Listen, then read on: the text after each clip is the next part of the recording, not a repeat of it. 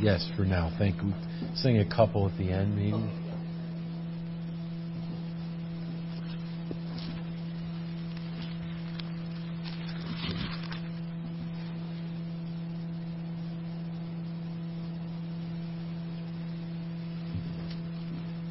This Sabbath afternoon, we turn together to the book of Proverbs, continuing our series, the Book of Wisdom, as we prepare to remember the Lord in a special way, His table. Keep that in mind as we consider the subject, the believer's necklace.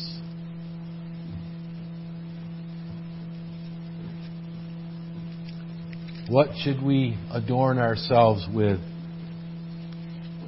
Should it be a ring, a bracelet, a necklace? Well, rings are normally covenant tokens of marriage. May I say that a necklace is a covenant token of our relationship with the Lord, our Christianity, if you will. Turn with me to Proverbs chapter 3. Proverbs chapter 3. Read the first portion. My son, forget not my law, but let thine heart keep my commandments. For length of days and long life and peace shall they add to thee. Let not mercy and truth forsake thee. Bind them about thy neck. Write them upon the table of thine heart. So shalt thou find favor and good understanding in the sight of God and man. Trust in the Lord with all thine heart, and lean not unto thine own understanding. In all thy ways acknowledge Him, and He shall direct thy paths. Be not wise in thine own eyes. Fear the Lord, and depart from evil. It shall be health to thy navel, and marrow to thy bones. Our text is verse 3. Let not mercy and truth forsake thee. Bind them about thy neck. There is the believer's necklace. Mercy and truth should be bound around our necks. The focus this afternoon is on the word that's translated mercy in chapter 3 and verse 3, and it's used 9 other times for a total of 10 times in Proverbs. A famous word in the Hebrew, chesed, which speaks of covenant love, covenant mercy. It's used primarily of the Lord, that He loves us in a covenant relationship, not in a loose, random relationship. In other words, He has committed Himself to love a people in a certain way as a Savior with the atoning work, by the atoning work of His Son, the Lord Jesus.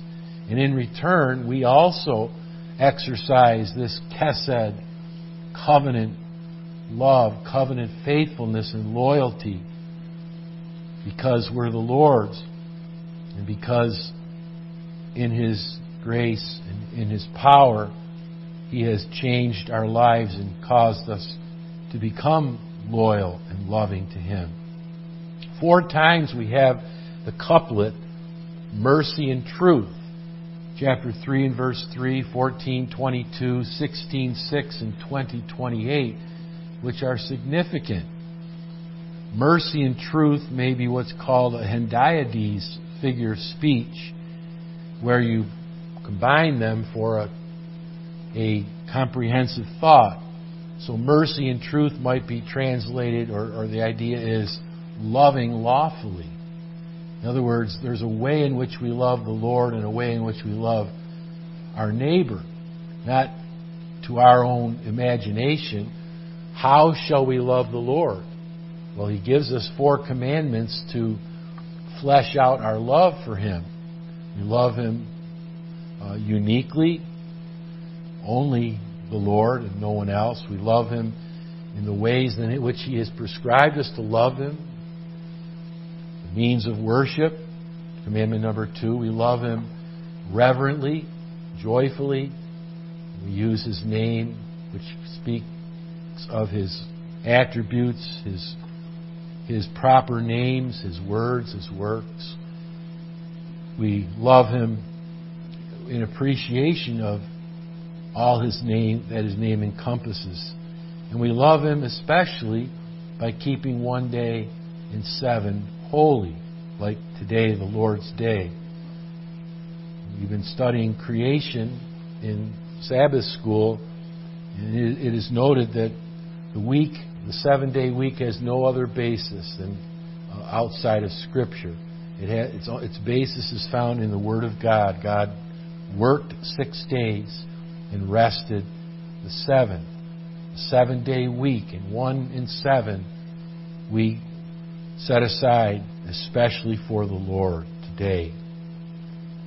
And so public worship should be engaged in on the Lord's Day, and from morning till evening, Psalm 22 or Psalm 92, which is a psalm for the Sabbath, which is the first verse of the psalm. And so those who say there is no Sabbath, well, I guess they have to erase the first verse of Psalm 92.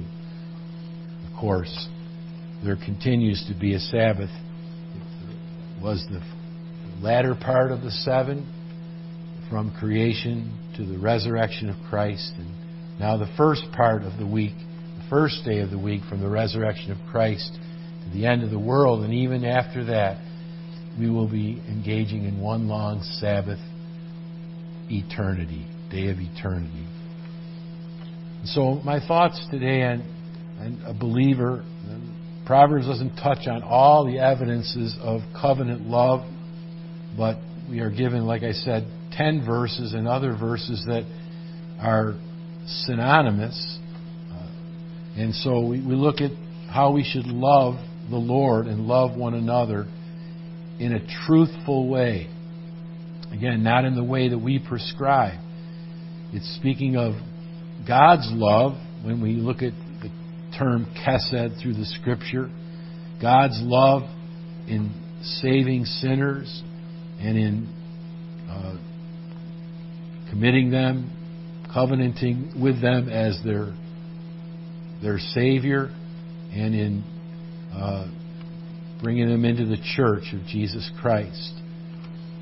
The Lord is the one who shows mercy in the 10 Commandments. The word mercy is this word chesed. He shows mercy unto thousands of them that love Him and keep His commandments. So it speaks of the Lord's love. I am the Lord, therefore thou shalt love Him. But it also speaks of our love for God and our love for our fellow man, and especially for believers. In a real sense, we are in a covenant with humanity. We're together as human beings, and so we ought to honor all men and love people as creatures of God. But we're in a special covenant relationship with Christians as we're added to the Church of Christ. And so we're in a general covenant with all of believers, but in special covenants in local bodies of Christians.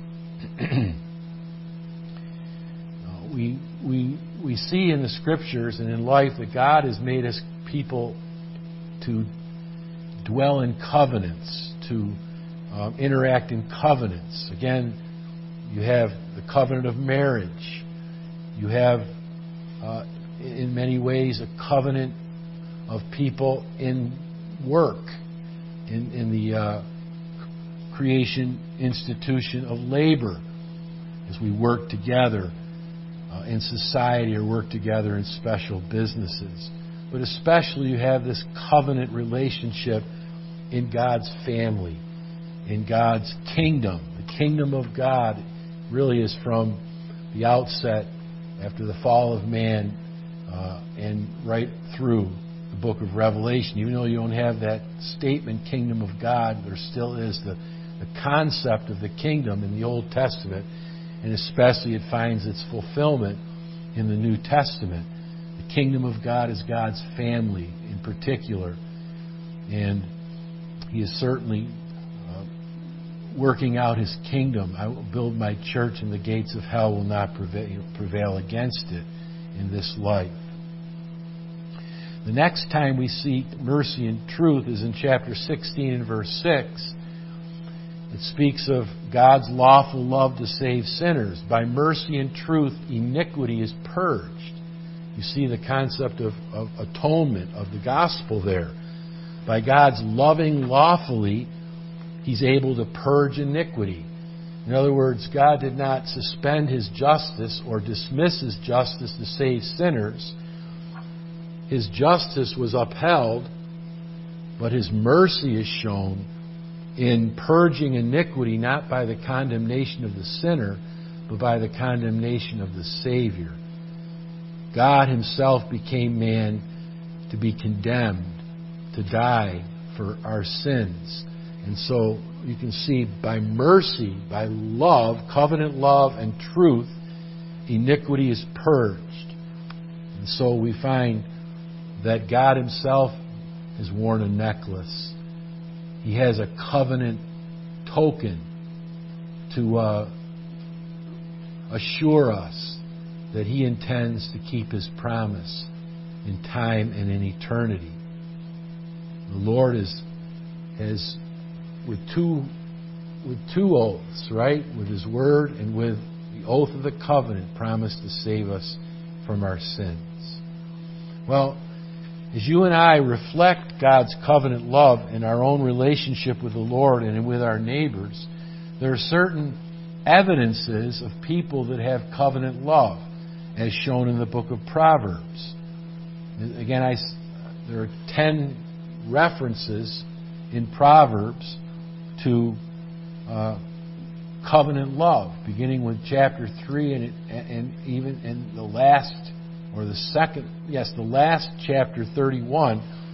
It says the virtuous woman, her tongue is the law of kindness, literally the law of Kesed, that her kindness is more than just a human kindness. It is a godly kindness. It is a believer's kindness.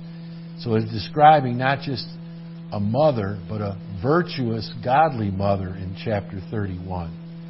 So let us look at some of these references and see how we can reflect the fact that we are in covenant with the Lord, in a loving covenant.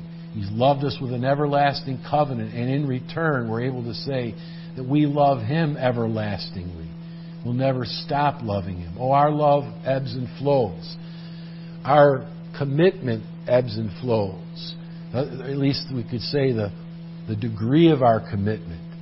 But nevertheless, the Lord will not let us depart from that covenant relationship, no matter how hard sometimes we try by our backsliding and our decreasing affection toward Him.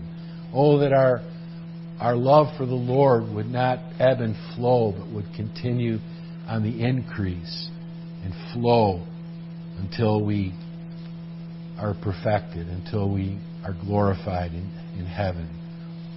And so, the Roman Catholic Church has what's called rosary beads.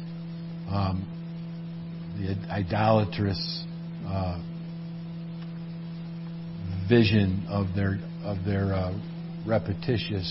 vain repetitious prayers. And most beads are reminding them of their Hail Mary prayer, and 1 out of, I think, 10 beads is reminding them of the Lord's Prayer.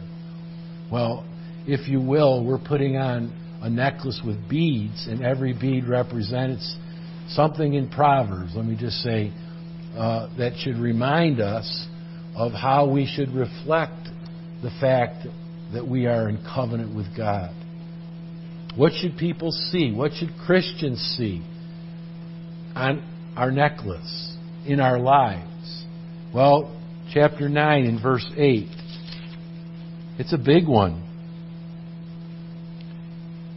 It's not a small bead.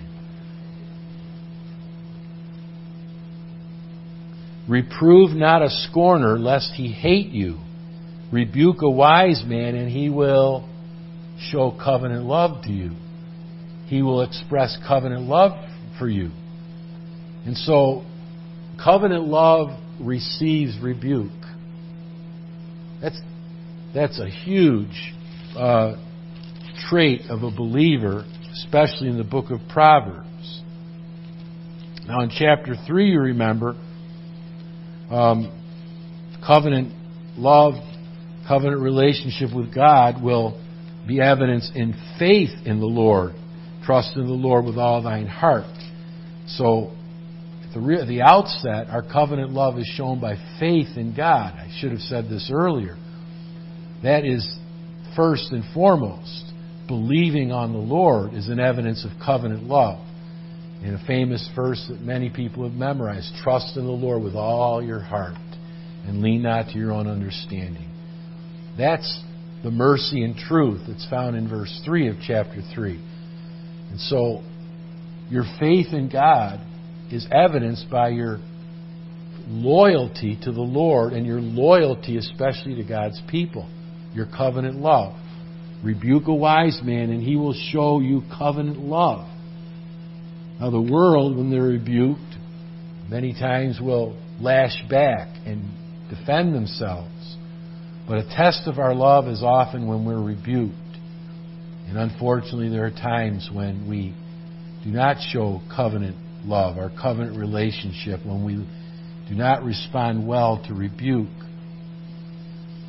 In chapter 1 and verse 23, the Lord says, if you're going to be saved, you've got to turn at my reproof.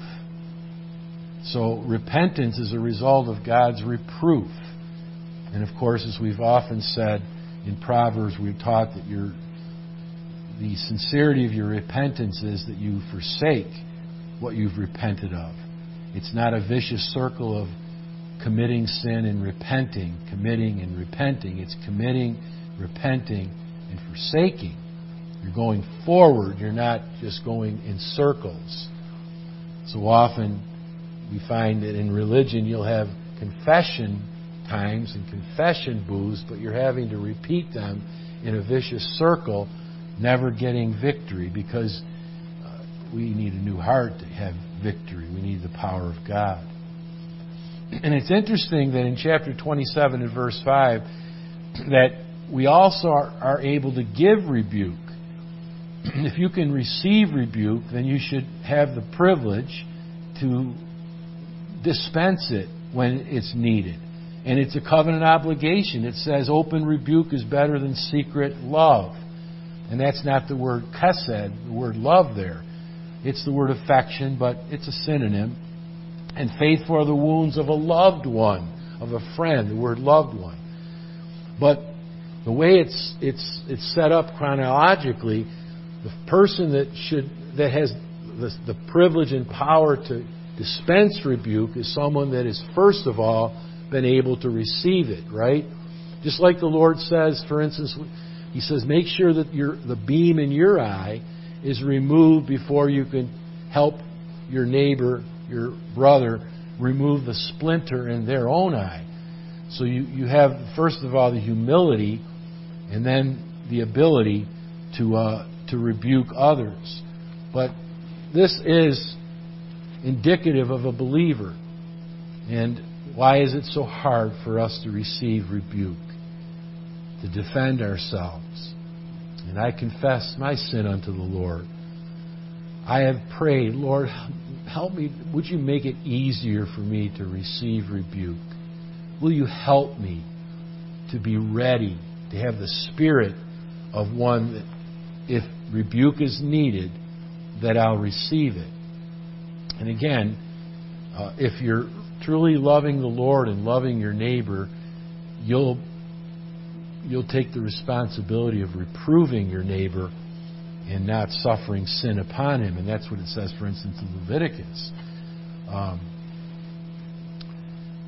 It says, thou shalt not go up and down as a talebearer among thy people, neither shalt thou suffer thy neighbor to sin. Thou shalt in any wise rebuke him. That's a responsibility of those who are in a covenant relationship.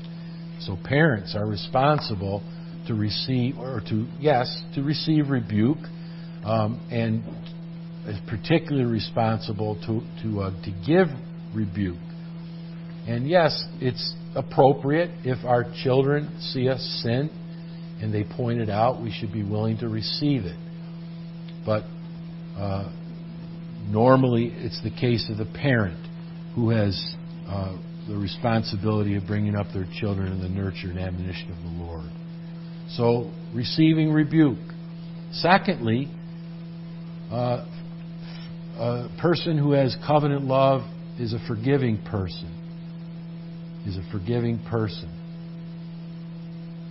They are those that receive the rebuke kindly and humbly. Not that they have to forgive the person that rebukes them. But again, he that covers his sin shall not prosper, but he that confesseth and forsaketh it shall find covenant love. Chapter 28, verse 13. In other words, forgiveness is the privilege of a believer, being forgiven. Those who are not saved, who are not born again, are not forgiven. They're unforgiven people.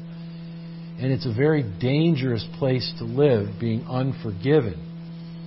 Just like the song we sang today, Lord Jesus, how could it be that someone would ever dare to die without Thee? Even to live, we sang, how could we dare to live?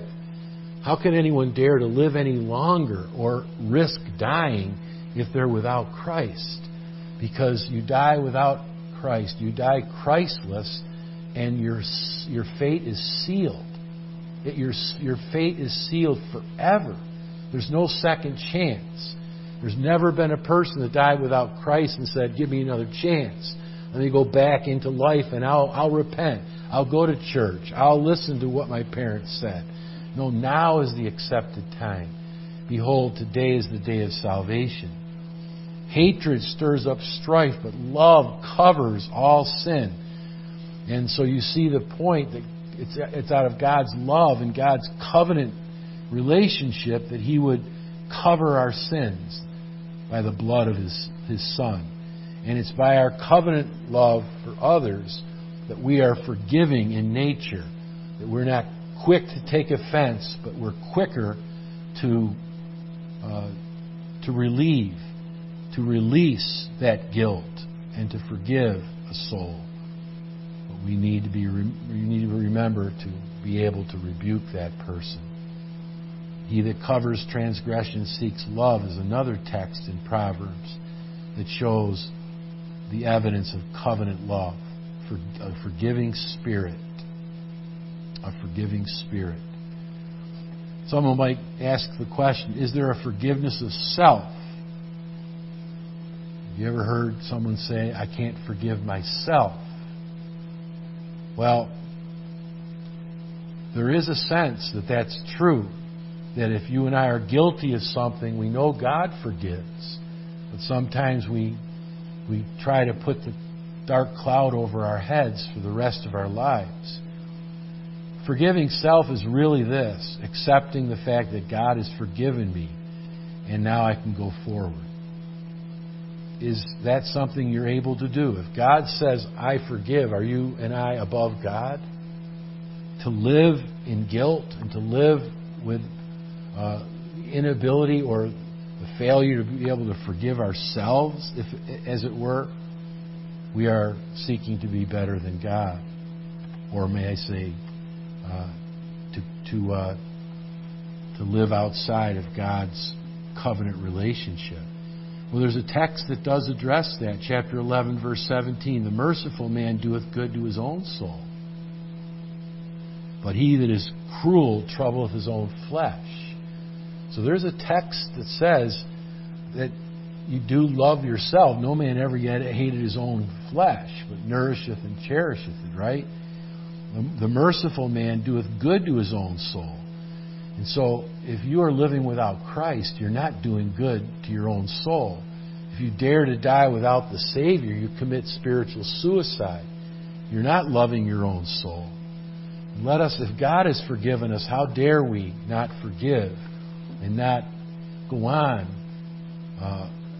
and seek to go forward for the Lord. So covenant love not only is able to give rebuke and to receive rebuke, but to receive forgiveness and to grant forgiveness. That's the trademark of a believer. These are two that the Proverbs emphasizes over and over again. Thirdly, on our necklace is the bead of generosity. Chapter 14 and verse 21. Happy is he that hath mercy upon the poor. And the word is chesed. So we see our fellow man who is in need, and we can meet a particular need. And we see that we are in a covenant relationship with all of humanity as creatures of God. But especially in the church, where it says, do good to them that are of the household of faith.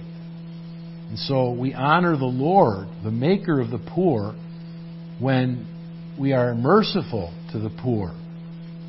For chapter 14, verse 31, he that is generous to the poor honors the Lord, who is the poor's maker.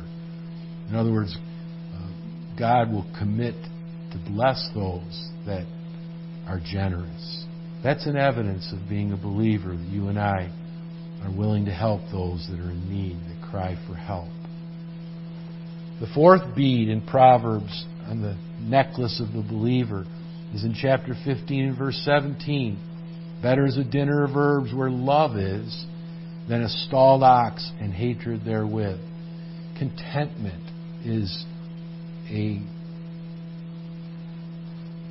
mark of a believer. You and I, if we're in covenant relationship with God, understand that God owns the cattle on 1,000 hills. That we don't need to worry about what we're eating or what we're being clothed with or where we're going to live. We cannot be anxious about these things. We've got to trust the Lord. And even if there's just herbs, it will be sufficient. It's better than an ox that is in the stall and hatred in the family, where they have no covenant love.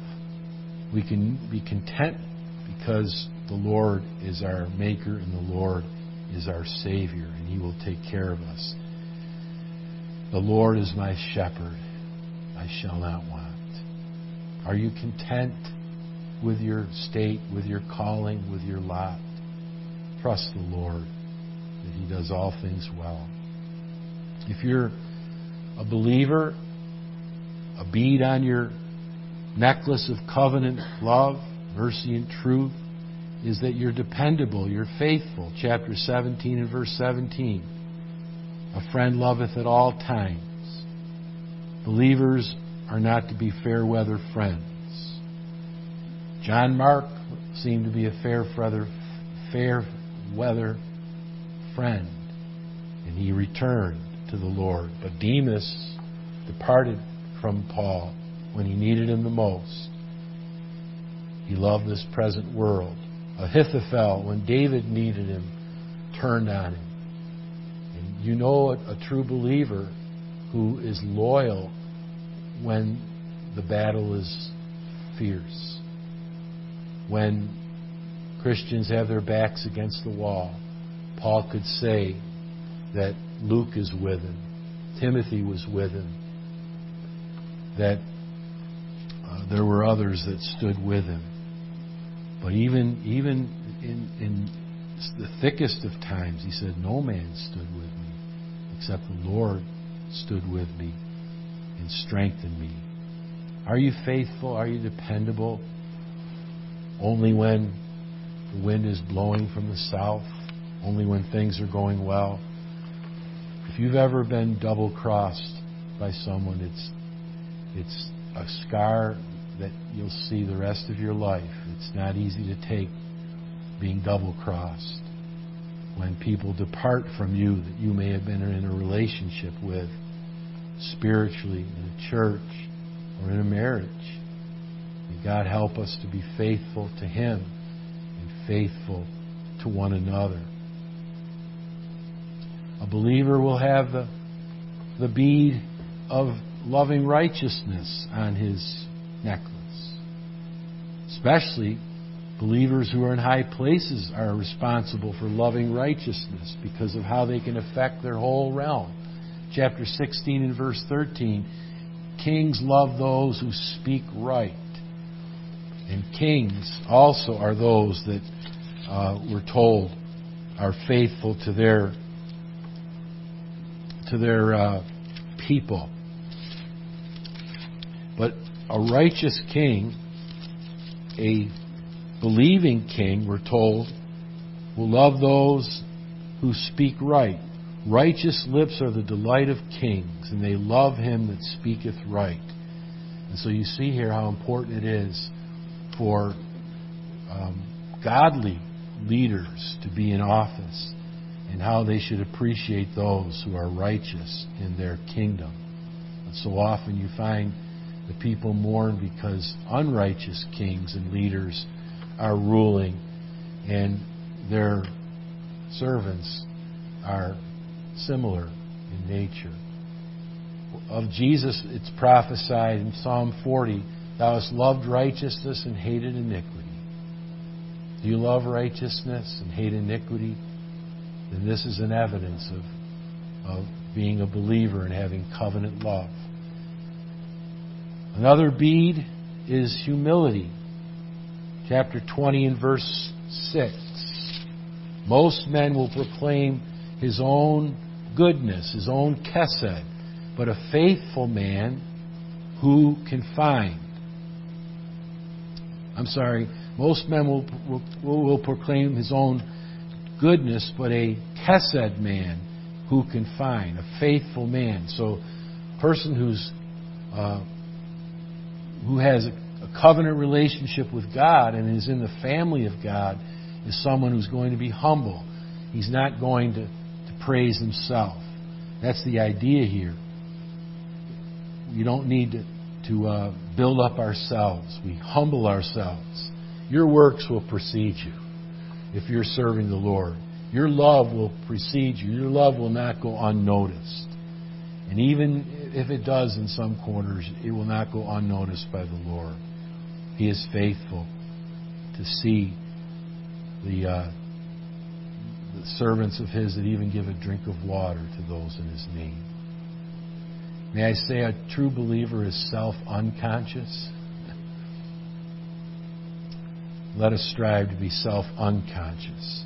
Just serve the Lord, and one day to be able to hear, "Well done, thou good and faithful servant." Is that what you want to hear? Or do we want to hear people applaud us? Are we looking for the applause of people, or are we looking for the pleasure of God? As I was saying earlier, that the responsibility of political fathers is to have covenant love. The Bible says mercy and truth preserve the king, and his throne is upholden by chesed love. That obviously, read between the lines how we would so desire to have Christian leaders, Christian mayors, Christian governors, Christian presidents. So few and far between, but thank God for those that are leading and know that they are responsible primarily before God. And what a wonderful thing it is for political fathers who are avoiding injustice, which is the point that the king's mother makes in chapter 31, where he's to avoid injustice. But I just want to close with the fact that someone who has covenant love will constantly pursue that love, never content with the degree that he feels, that he exercises. Look at chapter 21 and verse 21. He that followeth after righteousness and mercy, he's pursuing covenant love. He's following, he's pursuing it, shall find life, righteousness, and honor. It's a sowing and reaping idea. If you are pursuing the exercise of lawful love, as it says here, he that followeth after righteousness and mercy. Righteousness is a similar thought to mercy and truth of the other four passages. If you're pursuing the lawful exercise of love, you're going to constantly find life, that is vigor, vitality, blessing, righteousness, more righteousness. How you see God opening the way for you in life and honor. He that honors me, I will honor. And so you see here a similar couplet to mercy and truth, righteousness and mercy, but the terms are very similar. And so we see the gospel works. If you sow Christian love, if you love the Lord and you love souls and you love believers, it will work. It will work for you. The Lord will create opportunity after opportunity for you to exercise that love. You're seeking the Lord and you'll find. Just like it says in Proverbs 25, if thine enemy be hungry, what are we to do? Pursue love. Exercise love. This is a tremendous text on loving your enemy. If thine enemy be hungry, give him bread to eat. And if he be thirsty, give him water to drink. For thou shalt heap coals of fire upon his head, and the Lord shall reward thee. Some have thought that you're showing spite to your enemy by putting coals of fire upon your head. No, that's the idea. Is you're taking heat to him to light his fire. You're seeking to help your enemy, not to cause him to be embarrassed by your good deeds toward him. No, this is a true love for your enemy, for your enemy's soul. You're actually helping, not provoking or making your enemy feel bad because he hates you. No, you're doing something to show your love and that you're not bitter toward him. You can't help but remember the text I spoke of earlier in chapter 31, verse 26. The apex of this chapter on the virtuous woman. She openeth her mouth with wisdom, and in her tongue is the law of Chesed, the law of kindness. A godly woman, for that matter, a godly person, whenever they open their mouth, it will be with wisdom, and their tongue will always be directed by the law of Chesed, covenant love. You'll always be facilitating love. You'll always be exercising love if you're walking with the Lord. Are you wearing the necklace of love? Is that your token that you're a believer? It is, if you're a true believer. The ring is the token of marriage. The necklace is the token of your relationship with God, your Christianity. May God help us to be true to the token that we're wearing. We are the Lord's, and people can depend upon us to love them